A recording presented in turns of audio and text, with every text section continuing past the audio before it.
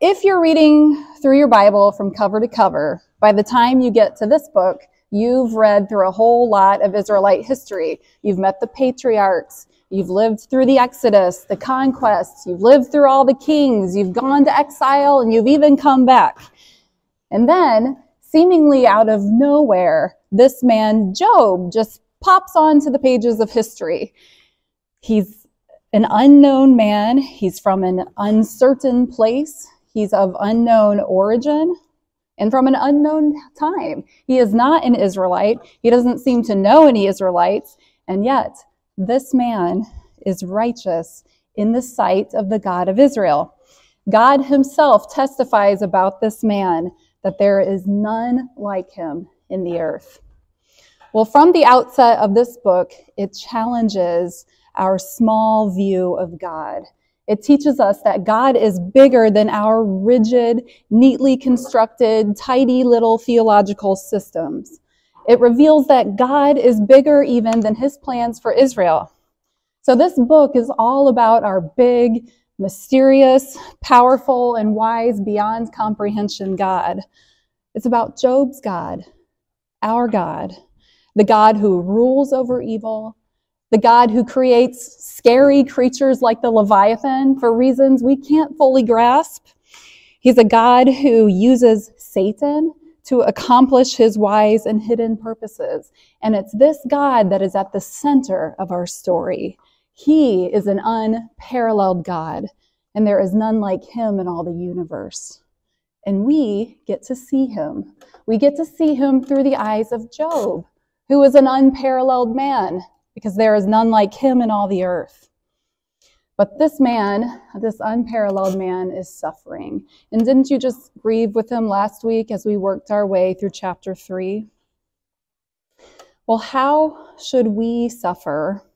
And how should we help others who are suffering?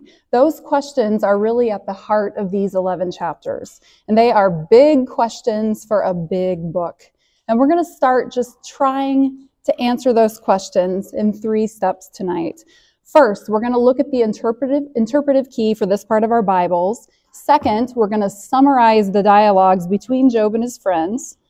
Third, we're going to analyze and then reflect on what we've learned. And we're going to begin just kind of probing for answers to these questions. How do we suffer? How do we help others who are suffering? Okay, first, I'm going to talk fast. We got a lot to cover.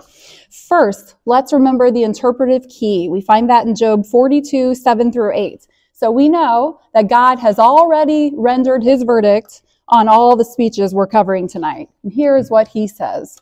My anger burns against you, Eliphaz, and against your 2 friends, for you have not spoken of me what is right, as my servant Job has. So when Job's friends speak, they kindle God's anger. That's what you need to remember. And even though Job isn't perfect in all his words, God is very pleased with him and how he speaks about God. So remember this divine verdict as you work your way through the dense poetry. All right, let's summarize the dialogues, and this is going to be the longest section of the lesson, but it's useful to kind of clarify what's going on. Keep your Bibles open so you can follow along. So at the end of chapter 3, Job closes his first lament in verse 26 with, I have not rest, and trouble comes. And those are prophetic words because more trouble is coming. To the pain of his financial devastation, the grief of bereavement, to the loss of his standing in community, to the despair of his physical pain, Job's friends, the ones who know him best and should provide the deepest comfort, now add slander and accusation to his suffering, insult to injury. Let's begin with Eliphaz in chapters 4 and 5. So Eliphaz is probably the oldest, wisest, and certainly, at least initially, he's the nicest. And he is disturbed by Job's lament. I mean, as we all would be. If you heard your friends loudly despairing of life, you too would be disturbed. So he ventures, that's the word he uses, a word with Job, beginning with recognizing many of Job's good deeds. But he quickly follows his commendation with a subtle claim about Job's character. That's in 4, 7, and 8, and here it is. Remember, who that was innocent ever perished? Or where were the upright cut off? Now, we know that word upright. We've seen it before. And right away, that should cause you to doubt what Eliphaz is saying, because God himself used this word to talk about Job's character. Eliphaz continues, as I have seen, those who plow iniquity and sow trouble reap the same. Okay, you hear what he's saying? You reap what you sow. You get what you deserve. And Job, you've reaped trouble. That must mean you've sown trouble. And he bases that conclusion on 2 lines of evidence. First, on his own observation. So he says, as I have seen, this is what he's observed in the natural world. And then he employs some natural theology to prove his point. He's like, so lions are dangerous and deadly beasts, right? And what reward do they get for their evil deeds? Well, they often go hungry, their teeth are shattered, and their cubs are scattered. Don't you see, Job? Suffering is the reward for evil. Well, his second line of evidence comes from some sort of supernatural revelation. We see this in 4:12, where he says, a word was brought to me stealthily. And then if you drop down to verse 17, he tells you what that word is. Can a mortal man be right before God? Can a man be pure before his maker? And these are rhetorical questions, so you're supposed to say, well, no. But again, the reader knows better. God has already established that Job, a mortal man, is right before him. So the perceptive reader recognizes that God cannot be the source of Eliphaz's revelation. Eliphaz goes on, though, he says, Job, God doesn't even count his angels as innocent. So clearly you cannot be innocent either. So here I think Eliphaz rightly senses that Job is going to maintain his righteousness and blame God for treating him unfairly. And he does not think that Job should accuse God of injustice. So this is his gentle word of caution. But his counsel to a worked up Job is this. Don't get all hot and bothered, Job. Calm down and stop complaining. That's my loose paraphrase of 5:2. Look at it with me. He says, surely vexation kills the fool, and jealousy, that's this angry railing that Job is doing against injustice, and jealousy slays the simple. So at this point, if we haven't already questioned Eliphaz's wisdom, we should be now. I mean, how well does it work for you when you say to an angry person, calm down? It's condescending, right? But Eliphaz plows on, and here he employs a little proverbial wisdom. So if you look at 5:17, he says, despise not the discipline of the Almighty. We get the same proverb in the book of Proverbs 3:13. And later, the author of Hebrews is going to take up the same truth to encourage his suffering audience. But the problem for Eliphaz is that for him, the discipline of the Lord is always punitive. It is always the reward for bad behavior. Well, if Eliphaz were right and Job is being punished for sin, then his counsel is sound. Look at it. It's in 5 verses 8 and 9. He tells Job to seek God and commit your cause to him. But Eliphaz is telling Job to seek God in repentance. And Eliphaz presumes that when Job repents, that God will restore him to his former greatness. If you read chapter 5, 17 through 27, it's like reading the blessings promised to Israel. If Job just repents, well, he's going to get his health and his wealth back. He'll be protected from evil and famine and war and slander, even wild beast. He'll be guaranteed peace, prosperity, bountiful offspring, and a long life. Everything Job had before will be his again if he just repents. So this speech reveals that the gospel, according to Eliphaz, is do good and your life will be good. So as you can see, the prosperity gospel is not exclusively an American invention. It has thrived since ancient times. Well, Job has a few words for Eliphaz, and his response is so relatable. What do you think he responds to first? Well, the first thing Job responds to is Eliphaz's infuriating exhortation to calm down, stop complaining. Essentially, he says, you're telling me to calm down? Can't you see how much I'm suffering? How strange it would be, Eliphaz, for a hungry donkey to quit braying, or for a starving cow not to bellow. It is natural. It is even good that I lament. That's in chapter 6, 1-6. And so wounded is Job by his friends that he quickly returns to his original request for God to take his life and hasten the day. He wants it to come quickly because if I could die now, Job thinks, I could at least take comfort in the fact that I did not curse God. That's essentially what he is saying in 6:10. Look at it with me. This would be my comfort. I would even exult in pain unsparing, for I have not denied the words of the Holy One. This reminds me of that old hymn, O Sacred Head Now Wounded, where the writer in the last verse says, Lord, let me never, never outlive my love for you. Job is righteous, and he wants to die righteous. This is the cry of every persevering saint. Let me be faithful to death. Well, his second impulse is to kind of rail on his friends. So we see this in chapter 6, 14-20. He calls them treacherous, and then he paints a picture of what they are like. He says, suppose a caravan of weary travelers is making its way through the desert. Their supplies are running low, and they're thirsty, and they still have quite a distance to go before they're out of the dangers of the wilderness. But they remember that there's a stream a little bit off course that waters the land, and they think, well, we're thirsty. Should we go off course and get water, or do we stay the course and get out of the desert? Well, in their thirst, they turn off course and they head toward the stream, hoping to find refreshment to finish their journey. Only instead of refreshment, they find a scorched, dried up riverbed. That's what Job's friends were like. It was like the promise of comfort in suffering, but in the end, they only brought him more pain. Now, Job's next movement is, for the sake of argument, to entertain Eliphaz's claim and issue a challenge. Look at 6:24. He says, teach me, and then I will be silent. Make me understand where I have gone astray. Okay, let's say I am suffering because of my sin. Show me. In other words, I'll stop complaining, Eliphaz, if you can tell me what I've done to deserve this. And he knows Eliphaz is going to come up empty.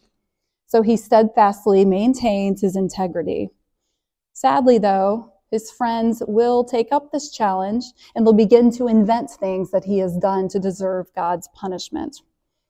Well, next, fourth, after Job rails against his friends and he issues this challenge, he actually turns away from them and he begins to speak directly to God.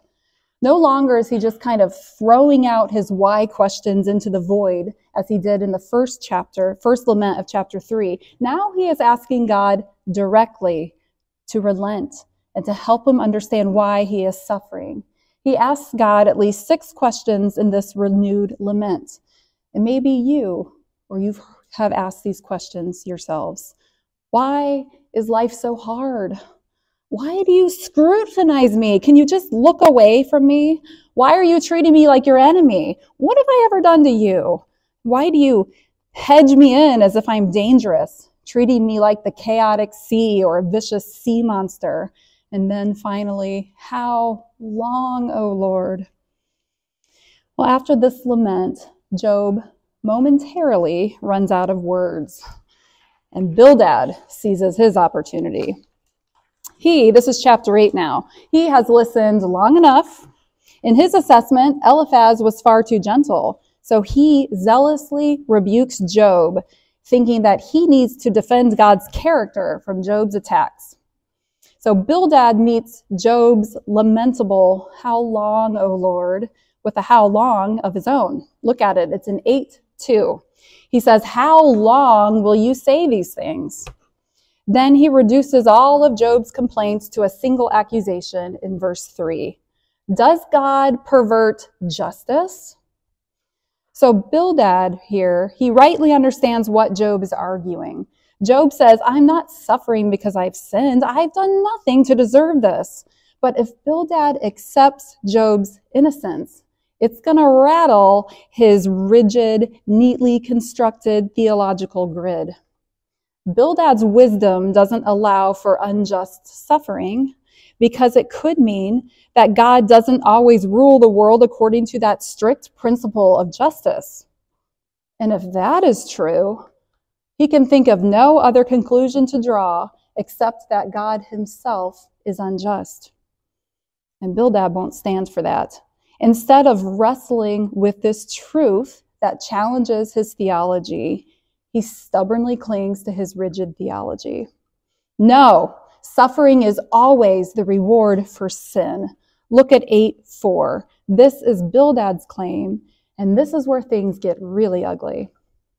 If your children have sinned against him, he has delivered them into the hands of their transgression. Do you hear his claim?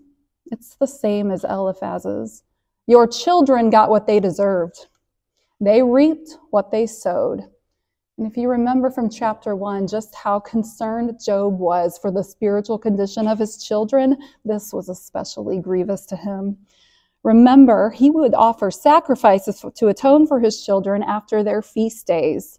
And all his children died during one of those feast days before Job could intercede for them with sacrifice. Bildad's words are cruel. He is meaner than Eliphaz, but his claim and his counsel are the same. Let's read his counsel together in 8:5 and 6. He tells Job, if you will seek God, which of course is what Job is doing, if you will seek God and plead with the Almighty for mercy, if you are pure and upright, there's that word again, Job is upright. If you are upright, surely then he will rouse himself for you and restore your rightful habitation. So Bildad's gospel is the same as Eliphaz's. If you do good, you'll get good. Well, chapters 9 and 10, Job now has some words for Bildad. And here I think he exercises remarkable restraint. Maybe he's worn out a little bit from his last speech, but I can't believe he didn't punch Bildad when he made the comment about his children. But instead of railing against Bildad, he accepts, for the time, Bildad's premise. 9:2, chapter 9, verse 2, he says, truly, I know that it is so. Okay, Bildad, you're right. God punishes the wicked and he rewards the righteous. But then he goes on in verse 2, but how can a man be right before God? This is what Job really wants. He wants to be right before God. He wants to be able to stand in his presence. He wants a hearing with God. And how is he going to get it? Well, what comes out next is all his bitterness and anguish over God's inaccessibility. He can't seem to get God's attention. How can he ever truly be right with him? And yet, in 9:20, we again see that Job knows he's blameless. Look at it. Though I am blameless, he, that's God, would prove me perverse. This is Job's acknowledging what his friends assume. He's like, I get it. It looks bad. If suffering is a reward for sin and God just keeps sending me more suffering, it's like God himself is testifying against Job and against his blamelessness. The more Job suffers, the more he seems to prove his wickedness. But Job maintains his blamelessness. So look what he feels forced to conclude in 9:22 and 23. He, again, that's God, destroys both the blameless and the wicked. And when disaster brings sudden death, he mocks at the calamity of the innocent. And here Job accuses God of cruelty. Maybe he does pervert justice, Bildad. Notice here, Job, nor any of his three friends, doesn't doubt that God is sovereign, only that he is just. Look at verse 24. The earth is given into the hand of the wicked. He covers the face of its judges. If it is not he, then who is it? And his friends have no answer to this question. They can't even entertain the idea. But Job has stumbled onto a deep truth here. It is the sovereign God who sometimes gives the earth into the hands of the wicked. It is the sovereign God who sometimes masks the judges so that justice is perverted. It is the sovereign God who put everything Job had, including his health, into the hands of Satan. It is the sovereign God who ordains suffering for the innocent.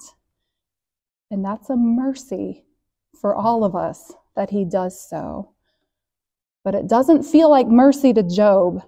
If the righteous suffer and the wicked prosper, Job concludes in 9:29 through 31 that he shouldn't even bother with repentance or righteousness. If God isn't just, why bother with righteousness? So he entertains his friend's claim that suffering is always the reward for sin, just to dismantle it. And then he returns to asking God for an audience. There's a profound moment here in 9:33 where Job longs for an arbiter between God and himself, someone to bring them together, to put his hand on God and a hand on Job and bring them together so that Job can talk to God without fear. Job knows he is unequal to God, but maybe, somehow, someday, someone can reconcile the two.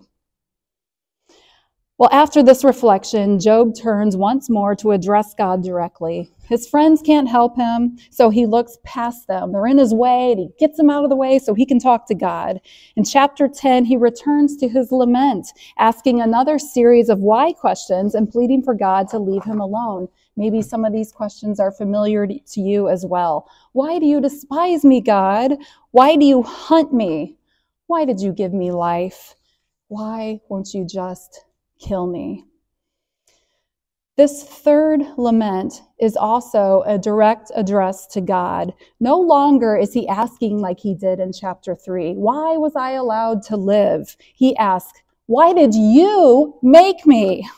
He is getting bolder in his address to God.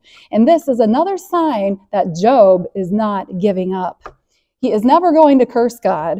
He might flirt with the idea that God is unjust, but he hasn't rejected him. In fact, he is more invested in this relationship with God than ever.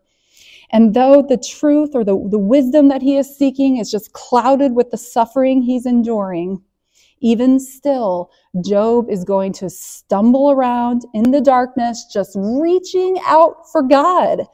And he doesn't know it yet, but he is getting closer. Closer to wisdom and closer to its source. Chapter 11. While Job stumbles around in the darkness of suffering, his friends are stuck.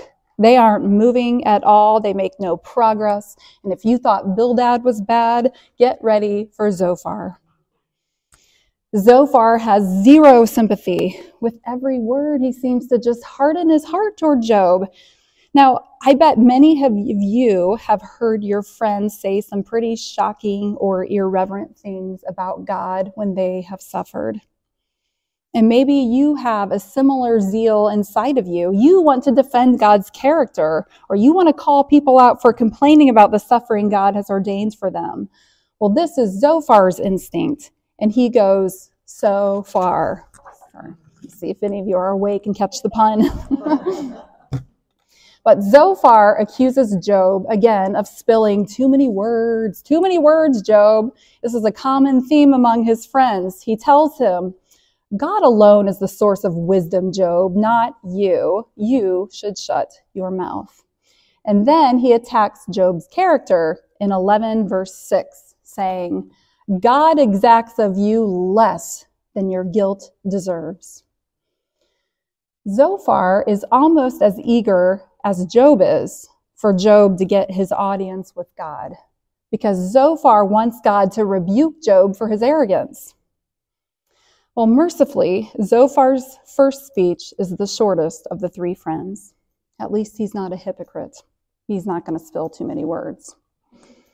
He doesn't talk too much, But his claim and his counsel are the same. Look at 11, 14, and 15. It says, if iniquity is in your hand, and it is, Job, put it far away, and let not injustice dwell in your tents.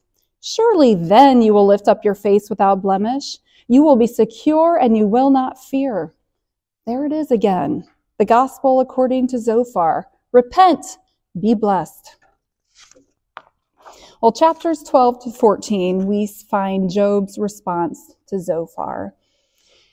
In these final two chapters of our lesson, Job responds to Zophar. So far, there has been very little variety to the friends' speeches. They have one message. They are constrained by their rigid, neatly constructed, tidy little theological system. They have no imagination. They can think of only one reason why Job is suffering. He must have sinned. Job, on the other hand, is just full of ideas and variety in his speech. You can actually see as you plow through these, you can see his depth of wisdom compared to his friends. He is willing to have his theological grid challenged. He is searching for wisdom so that he can correct and repair his theology. But Job initially meets Zophar's accusations with sarcasm. Look at verse 1, chapter 12. No doubt you are the people, and the people here is kind of code for what we would call the influencers of our day. No doubt you are the people, and wisdom will die with you. Then he mocks Zophar's trite wisdom in verse 3, saying, of course I know God is the only source of wisdom. Ugh, everybody knows that. The unparalleled Job here is the only one among his wise friends who can see that their rigid theology doesn't account for reality. It's far too simplistic. It's far too black and white. And if his friends would just open their eyes for a moment and look around, they would see what even the birds and the bushes know, that good does not always come to those who do good. And Job lists off several proofs of this reality. In 12:6, we see that robbers live in peace and idolaters live in security. In 12:15, we see that sometimes God withholds water and famine results, or sometimes he just sends too much and there's a flood. And then in 12:22, Job says that in God's inscrutable wisdom, he makes nations great, only then to destroy them later. Job knows that his friend's wisdom is utterly inadequate and therefore bereft of any comfort for the innocent sufferer. His friends are predictable and useless, so he rejects them and their wisdom. In 13:1, he says, what you know, I also know. I am not inferior to you. I would speak to the Almighty. He's done with his friends. He wants to speak to God.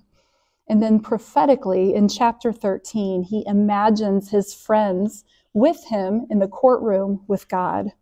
It's God versus Job, and his friends presume to speak for God. Job knows God will reject their small theology. They do not represent him. Instead, in chapter 13, 10, and 11, Job imagines that God will angrily rebuke and terrify them, and their wisdom will just go up in smoke. Here's how Job sums up the wisdom of his friends. 13:12. Your maxims are proverbs of ashes. Your defenses are defenses of clay. And he is not wrong. We already know the rest of the story. So now Job is done with his friends. In 13:5, he tells them to be silent and that their silence will be wiser than their words. And that probably felt really good to say. They have been trying to shut him up all this time. And now Job says in 13:13, let me have silence and I will speak. And speak he does, but not to his friends. He once again takes up his case with God. He knows he's being bold, perhaps too bold. But even if God kills him, he is not going to stop running after God. That's what we find in 13:15. Though he slay me, yet I will hope in him. Where else can Job go? Who else can provide any meaning to his miserable life?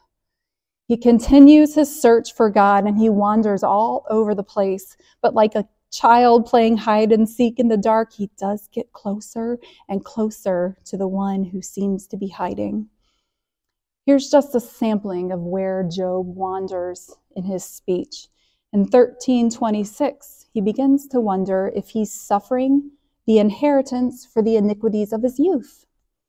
He recognizes he isn't so upright that he's never sinned. He has sinned, but he supposed those sins had been dealt with through sacrifices, like the ones he used to make for his children. In 14:1, he laments the nature of human existence. He sounds much like Moses in Psalm 90. He says, man is few of days and full of trouble. In 14:13, he begs God to remember him. He says that you would appoint me a set time and remember me. In the next verse, 14:14, Job actually ponders resurrection. He's getting somewhere now, isn't he? If a man dies, shall he live again? And his hope begins to build.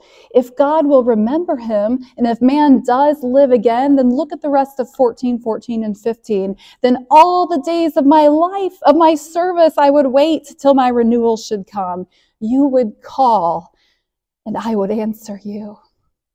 You would long for the work of your hands. It is a beautiful picture of the steadfast love of God and of resurrection, of a God that does not forget or forsake the work of his hands, but a God that even after they die, calls for them to raise them to a new and better life. If this were true, Job thinks he could endure anything. He would wait all the days of his life for that call. That's Job's hope. But like water cupped in a hand, it kind of slips through his fingers after a little bit, but just for a little bit. In the closing verses of chapter 14, he seems to despair of this hope. He worries that he'll simply fade away, pass from the pages of history without ever seeing God. But even in Job's flickering hope here, we see his steadfastness. He longs for God. He pursues him. He wants God more than anything else. And he doesn't just want God to be vindicated, though he does want that. He wants more than simple vindication. He wants God to remember and return to him, to love him, to call his name. He wants to be with the God who made him and the God who loves him. All right, we made it through. Let's now reflect just a little bit on what we've just discussed and apply what we've learned. So first, what we need to see is what God sees, is that Job is remarkable. And we're getting to see it here. He is evolving and he is growing in wisdom as he suffers. And one lesson we can learn from Job is to lament and to let lament. Live and let live, lament and let lament. The longer Job's suffering persists, kind of the longer his speeches grow.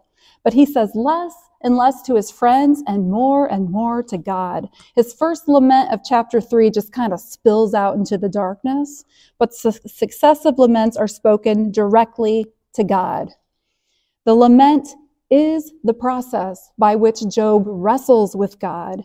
He does battle with his own shallow theology, and he grows. He makes progress toward God every time he laments. Somehow his complaints to God and even his complaints about God push him closer and closer to true wisdom and to the source of that wisdom. Job gets more profound the longer he speaks. Did you see that? He spoke of an arbiter to Bildad. Now he's thinking about the possibility of resurrection. Look how far he's come. So lament. Wrestle with God in your suffering. And let your friends lament. Don't quickly disrupt the God-given process of wrestling with him and finding God in the suffering. Second, where is Satan in all of this? Satan is not mentioned again. He is too ignoble a player in the drama to get another mention. And I think in ignoring him, we can see that God's wise purposes for suffering go far beyond just proving Satan wrong. That would be too petty. God is doing so much more. He is revealing himself to his servant that he loves so much. Job is going to see God through his suffering, and Satan is now just an afterthought. Even so, Satan would still love to see Job curse God, and I don't think he's given up. Tempt a man when he's weak, right? Isn't that what a lion does when he hunts? He kind of picks off the young or the wounded, the stragglers in a herd of buffalo. Well, Job is weakened and vulnerable when his friends show up, kind of like Jesus after his baptism. Jesus is in the wilderness, surrounded by wild animals. He's hungry because he's been fasting for weeks. And that is when Satan appears to tempt him. Similarly, Job's friends begin their slanderous speeches when Job is at his weakest. And they try to silence Job over and over again. Stop complaining. You're full of hot air. You're a bag of wind, one of them says. Satan must know the power of lament in drawing us closer to God, and he is anxious to shut it down. But Job steadfastly carries on, and God, in his unfathomable wisdom, uses what Satan intended for evil for good. Job's friends, rather than silencing him, no matter how much they try, they goad him on. He keeps talking. He keeps lamenting. And in that process, he searches for God. And guess what? He finds him. Third, the friends' theology isn't just misguided. It's wicked. This is why God's anger is kindled against them. They try to take this big God and just cram him into their little theological box. They slander Job, and they deny God's wisdom in ordaining the suffering of the innocent. While Job progresses in his theological understanding, his friends are stuck. They are small people with a small God.